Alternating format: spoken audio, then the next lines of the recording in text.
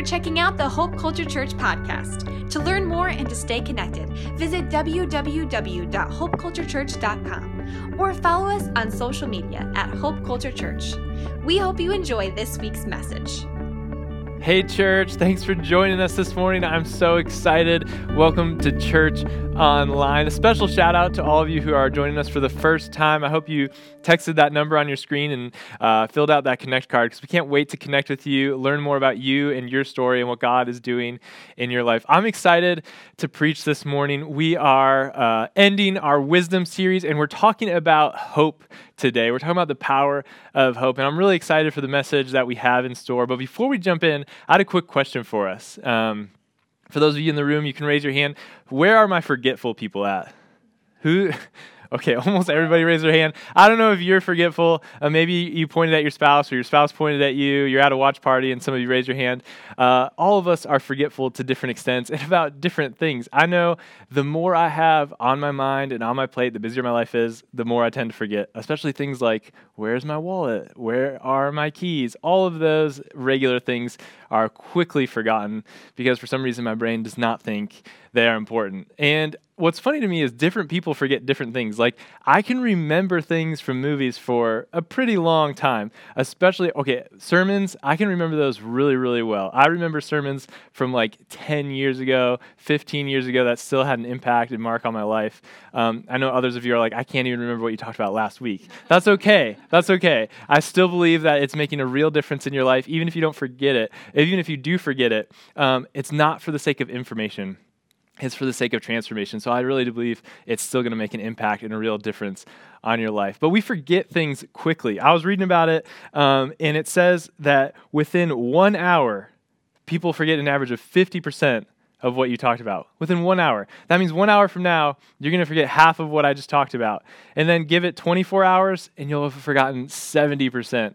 And then in 1 week, next Sunday, when we're regathering or you're watching online, you'll have already forgotten 90%. That is so sad as a communicator. But the reality is if I'm believing that God does something through preaching that is different than just teaching, that a word can be planted in your heart that's going to take root and truly make a difference, whether you remember it or not. And my goal isn't just that you walk away with more information, but that it actually leads you to action. And so even if you start beginning to take an action in your life and forget what we talked about, that is still a win when it comes to what God wants us to have. But we forget things quickly. I would struggle if it wasn't for the calendar on my phone. I have twice in ministry, so that's the last 8 or 9 years, missed an appointment, only twice, and that was because I forgot to put it in my calendar. And I felt really bad. I texted them later in the day, hey, I was supposed to meet you for breakfast. Totally forgot. Sorry about that. But I live by the calendar, and it saves me so much because it's hard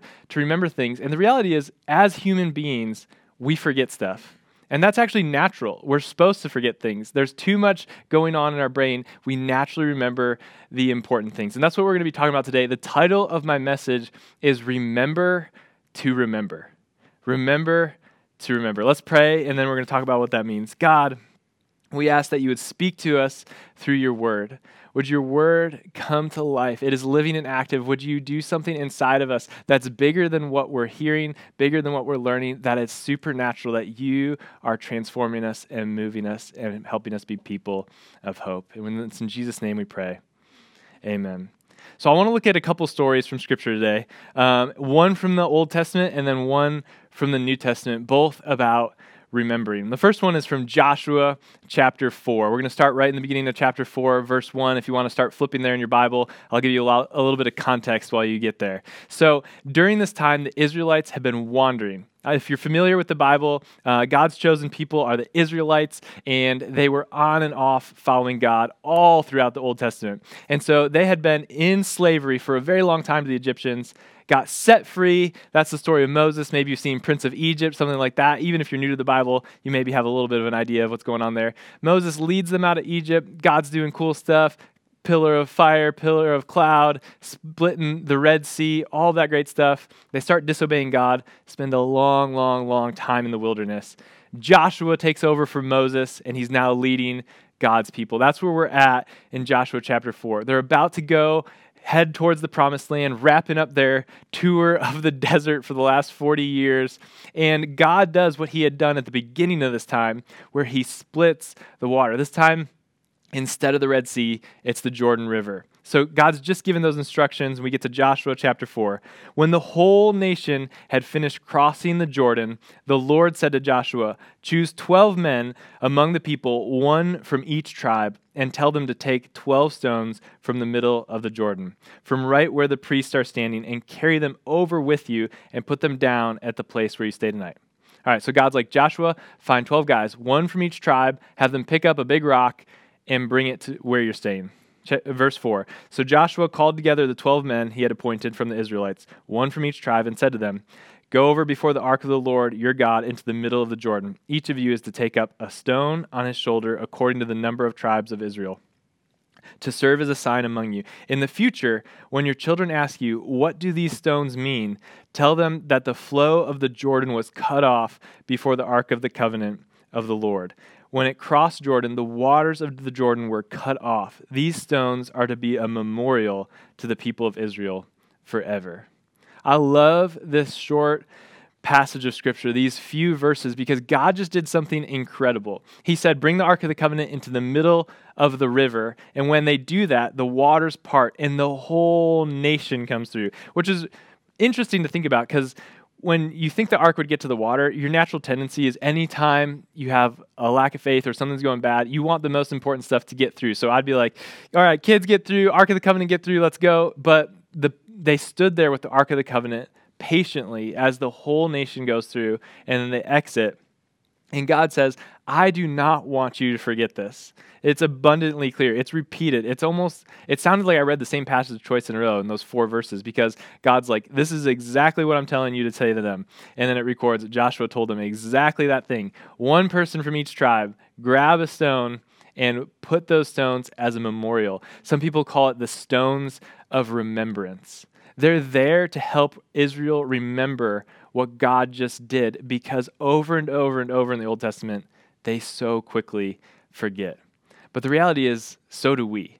We are so quick to forget what God has done in our own life or in the life of the people around us, especially as things get hard. So that's what's true of the Israelites too. The harder their situation got, the more quickly they forgot what God had done. The easier it was for them to start doubting, to turn to other things, to worry, and all of that. And what's going on right now in our culture is that we are at a high point for anxiety, for people stressed out and worried. I know it's been true in my life at times during this season. It's been rough, and as I've talked to other friends, whether they're in the marketplace or they're in ministry, it's been true across the board. This is a stressful season. I have yet to talk to a pastor, and I've probably talked to 10, 20 in the last few months, and they've all said this has been a hard season, probably the hardest ever for them in ministry. And it's no different as I've talked to some of you. Maybe you've lost your job, you've been underemployed during this season, or maybe your job's been busier than ever because in some way work has ramped up and that's caused its own set of problems. Or you're figuring out things with a new rhythm with your kids and with your family, or you're in a leadership position and there's more decisions to be made than ever with less information than ever, and that just causes all of this stress. And we all handle that differently. Some of us, we try to escape through different things. Some of us just get angry. Some of us try to get more controlling, and some of us get apathetic, and we're just like, we can't deal with this right now, and we go take a nap. Everybody has their own coping mechanisms that we turn to, but what we really need is hope. We need to be able to come and believe that things are going to change. But the problem is we don't just want empty optimism.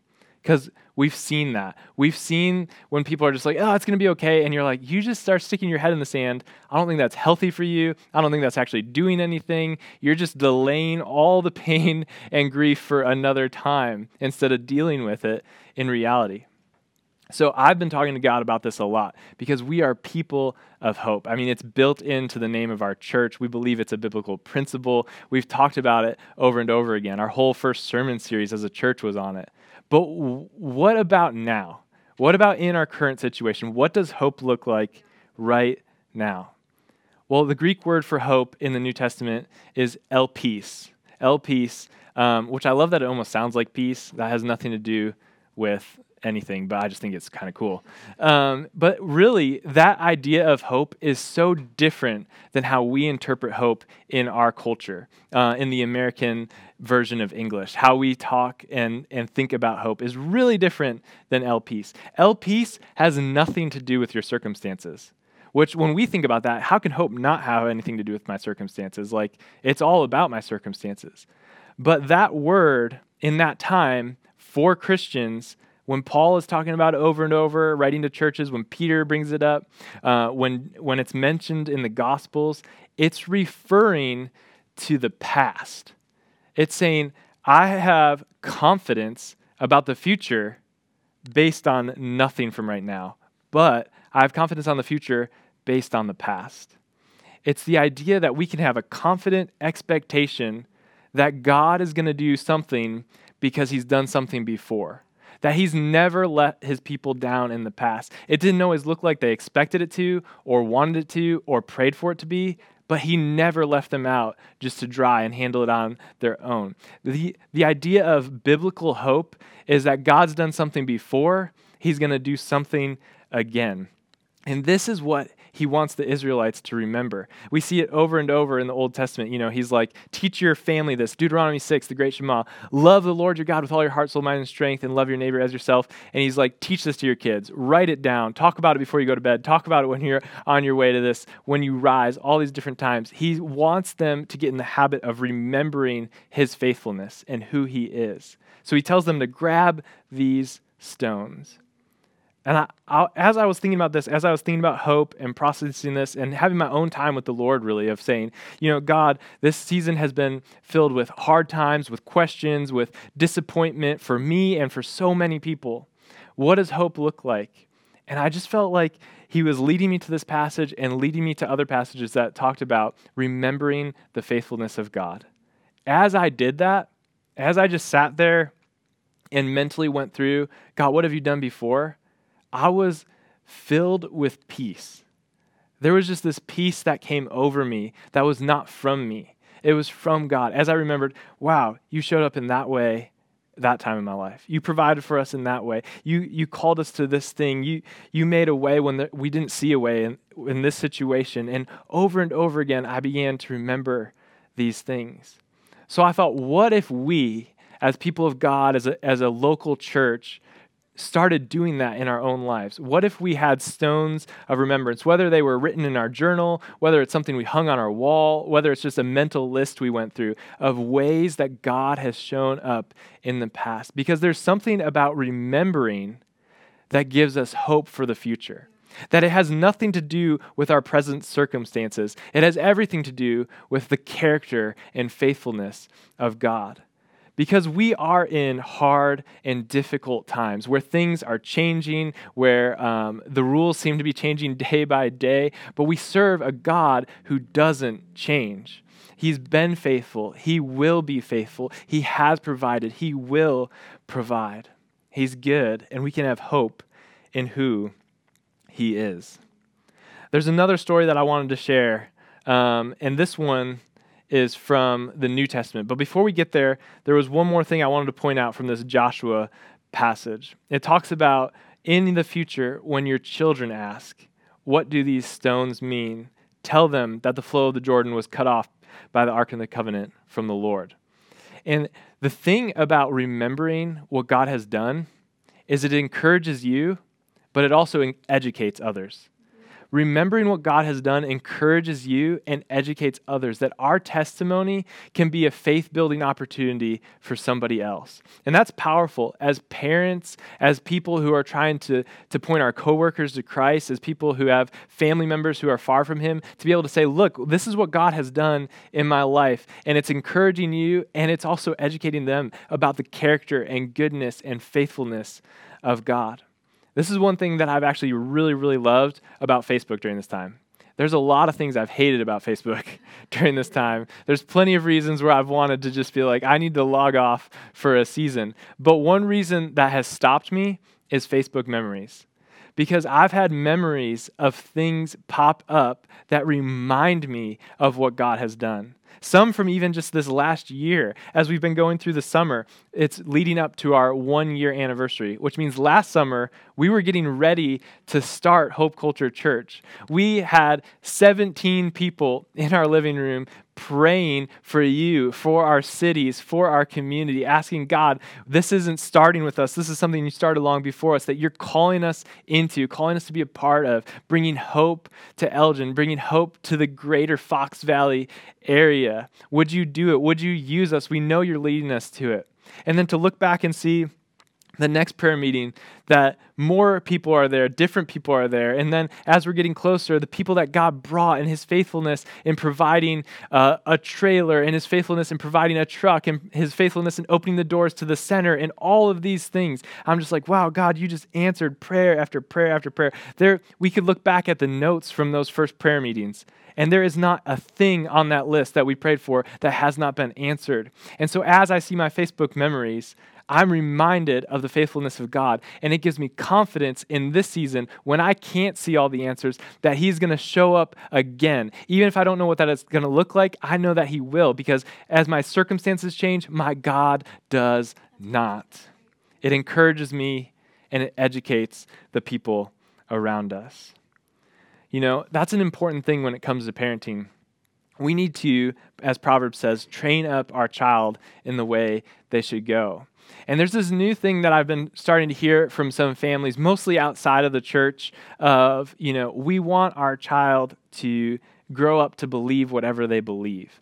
And I hear their heart in it, that they want their child to figure it out. But I just think, man, that is so not what God has. God is asking for us to disciple our kids, to lead our kids, to live a life for Jesus. We were actually at the car dealership just not long ago. Some of you heard our van broke down. So sad. We went to go get a new one, and we were talking to our dealer. And actually, before we went, I was actually praying, God, if there's time when we're just sitting there filling out paperwork, would you bring up a conversation about faith? Would you make it really easy? And sure enough, it happened. We're halfway through. We've already shook his hand. This is the car we're going to get, and we're filling out paperwork. And I just started asking him, hey, Caesar, where are you at with faith? Like, how are you raised? What are you doing now? Like, what do you believe? And we just started having this really open conversation, and he talked about his parents, and he's like, my parents kind of raised me to just believe whatever I believe. They didn't really form that inside of me. And it just got me thinking, we believe in raising up the next Spirit-filled generation. And if we don't share who God is and what he's doing in our life, they're not going to follow him. They're going to think it's a bunch of rules, or it's just something that made us feel better, or that sort of thing. We need to show them who God is. Like God is saying, hey, Israelites, show your kids this is what God did. Let's share the testimonies. Let's share the prayer requests before their testimonies. What I like about the story of Joshua here, where they crossed the river, is we see that their test turned into a testimony. That while they're in the wilderness and things are going wrong and they've been disobeying God and out in the wilderness for 40 years, he turns that into a testimony. That the way he started by getting them out of Egypt, parting the waters, is the way he's going to get them out, back into the promised land and what he has for them. That their test turned into their testimony. And it's not just for them, but for their children and for the future. We need to share what is going on in our life with those around us so that they can see our faith before it even happens, and then see our God's goodness as he answers the prayer. I told you there was a second story I wanted to share, and this one's from the New Testament. It's in Mark chapter 8. And this one actually might surprise some of you who grew up around church. Maybe you knew it, maybe you didn't, but Bible trivia. Did you know there's 2 times that Jesus multiplies the bread for a huge group of people? There's one time it's for 5,000, and there's one time that it's for 4,000. So this is the 4,000 one. Mark chapter 8, starting in verse 13, it says this. Then he left them, this is right after he fed them, got back into the boat and crossed to the other side. The disciples had forgotten to bring bread. Classic disciples, just forgetting stuff. Except one loaf that they had with them in the boat. Jesus, being Jesus, starts teaching them, right? He says this in verse 15. Be careful, Jesus warned them. Watch out for the yeast of the Pharisees and that of Herod. We talked about this in our parable series, how yeast is a fungi that a little bit goes a long way and it can spread. We talked about how the kingdom of heaven is like that. It starts small and grows big. This time he's using it in a negative way, saying a little bit of something bad can also spread rather quickly. Be careful of the yeast of the Pharisees, the people who have religious rules without any relationship, and be careful of the yeast of Herod, politics. Don't put all your faith there either. And then verse 16, he says, they discuss this with one another, and they're like, is this because we have no bread? And they just totally didn't get it. And I think this is funny because sometimes we're like, wouldn't it be so cool to hang out with Jesus? And I think it really, really would be. But I think it'd also be a little different than we expected it to be. I think there would be a lot of times where we were really confused because the disciples all the time are hanging out with him and not getting what he's saying. He's like, I'm trying to teach you something. And they're like, is this because we have no bread? He's like, no, don't you get it? And he says this in verse 17. Aware of their discussion, Jesus asked them, why are you talking about having no bread? Do you still not see or understand? Are your hearts hardened? Verse 18, do you have eyes but fail to see and ears but fail to hear? Don't you remember? When I broke the 5 loaves for the 5,000, how many baskets and pieces did you pick up? 12, they replied. And when I broke the 7 loaves for the 4,000, how many basketfuls of pieces did you pick up? And they replied, 7. He said to them, do you still not understand? And so Jesus is saying, you're asking the wrong questions. I'm trying to teach you something, and you're worried about what you have right in front of you, which is so often the case because we're asking God the same questions. Like, what are you going to do about this situation? What do I do about this? I don't know the right next decision. I need help with this. And we're so focused on what's right in front of us because it's all we can see. And he's saying, you need to be looking past that at what I have for you. This goes back to our vision message from a couple weeks ago. And so recently, my mom subscribed our kids to Highlights Magazine. Anybody know Highlights Magazine? Anybody get that as a kid? I got that as a kid. It was awesome. Maybe it was in the doctor's office or the dentist's office. My favorite part was when there was the 2 pictures next to each other, and you're supposed to figure out what's different and what's similar and that sort of thing. So that's kind of what I want to do with the 2 stories of Jesus feeding the 5,000 and the 4,000. And in both miracles, there was more left over than they started with, which is really cool. God is a God of provision and multiplication. What also is cool is that both miracles, the disciples asked the wrong questions. In the first one, they're like, there's all these people, there's 5,000 people, and that's just men. That's not counting women and children. It's probably a lot more than that. And they're like, how are we going to pay for this? They're like, this is going to cost like a half a year's wages just to feed all these people. Their concern is what is right in front of them. How are we going to afford this? And Jesus is like responding with a question. How many do you have right now? What do you have right now? So they go and find that boy with the loaves and the fishes. The second miracle is similar. They're not worried about money this time. They're worried about location. They're like, where are we even going to get food right now? We're not even near something. They're in a different valley right now. They're like, we don't have somewhere we can go to even buy it. Again, Jesus is saying, what do you already have? And this is so true that the questions we ask often cause us to worry. If you don't believe me, Jesus teaches this in Matthew chapter 6. He says, stop asking, what will I eat? What will I drink? What will I wear? Don't you see the birds of the air and how I provide for them?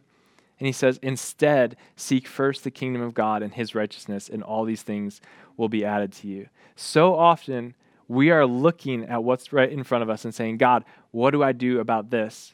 And his response is, what do you already have? I think this does a couple things. I think that taking inventory of what God has already given you produces gratitude.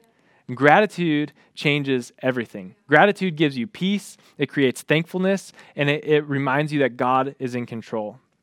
Counting your blessings, seeing what you're already working with, oftentimes also allows you to see what God wants to do in your current situation. That, there's this moment that God is saying, how many loaves do you have? For the first miracle, the feeding of the 5,000, and they go and check how many loaves they have, and they find this boy. They come back with loaves and fish. He didn't even say, how much fish do you have? But when you realize and stop asking about what you don't have, you realize what God has already given you.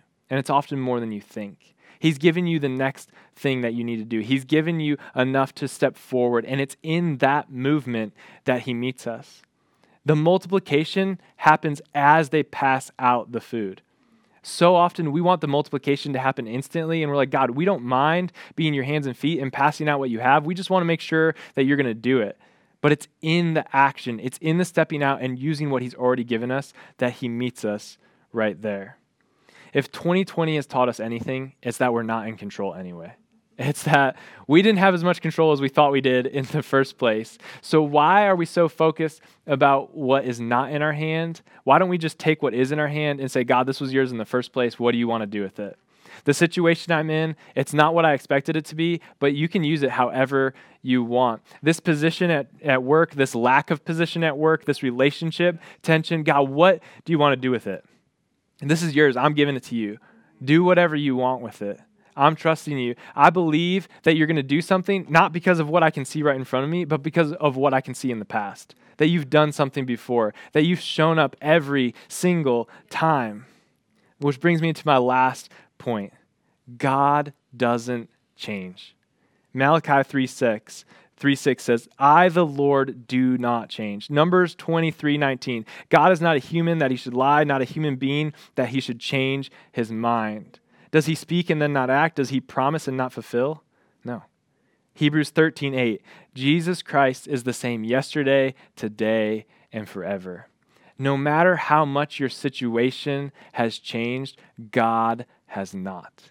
We can have hope not because of anything we see in front of us, but because of what we can see behind us. That he's been faithful before, and he'll be faithful again.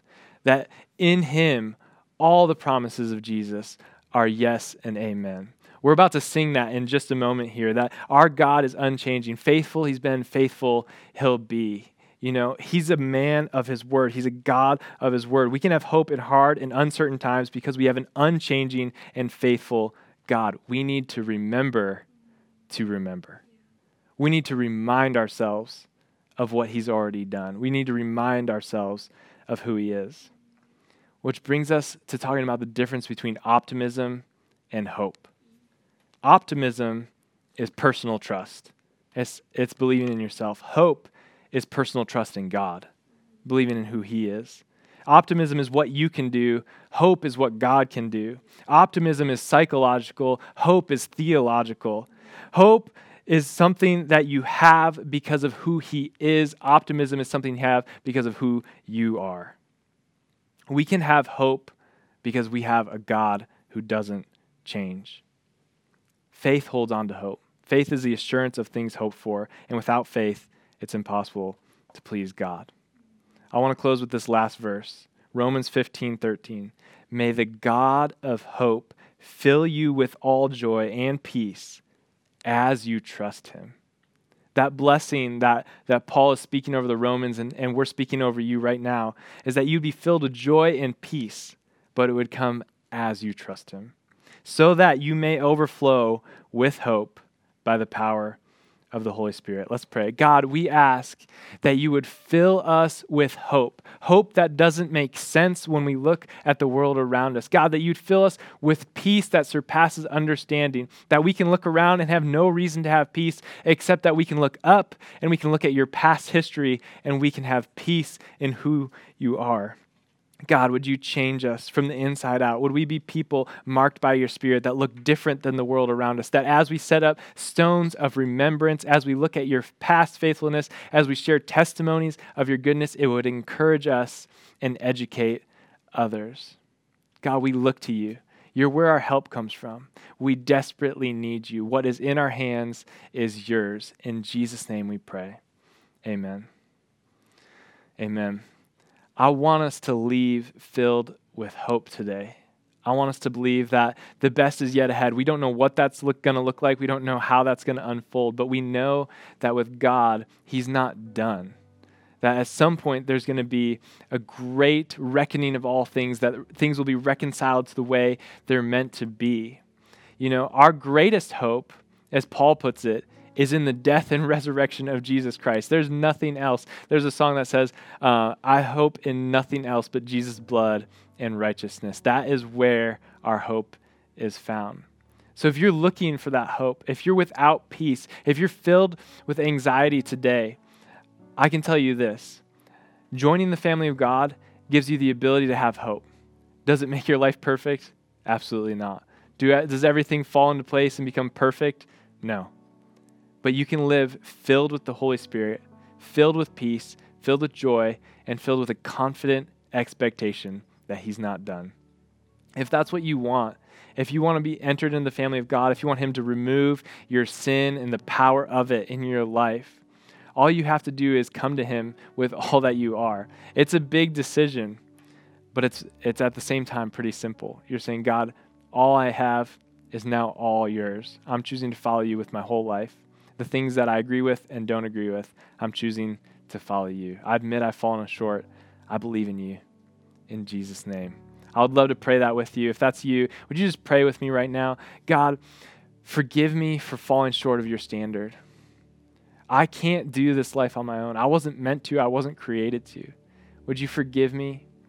And would you make me brand new? I believe that Jesus lived a perfect life, died on the cross for my sins, and rose again. And I'm choosing to follow you for the rest of my life. In Jesus' name, amen. Let's sing what we just talked about, that faithful He's been and faithful He will be.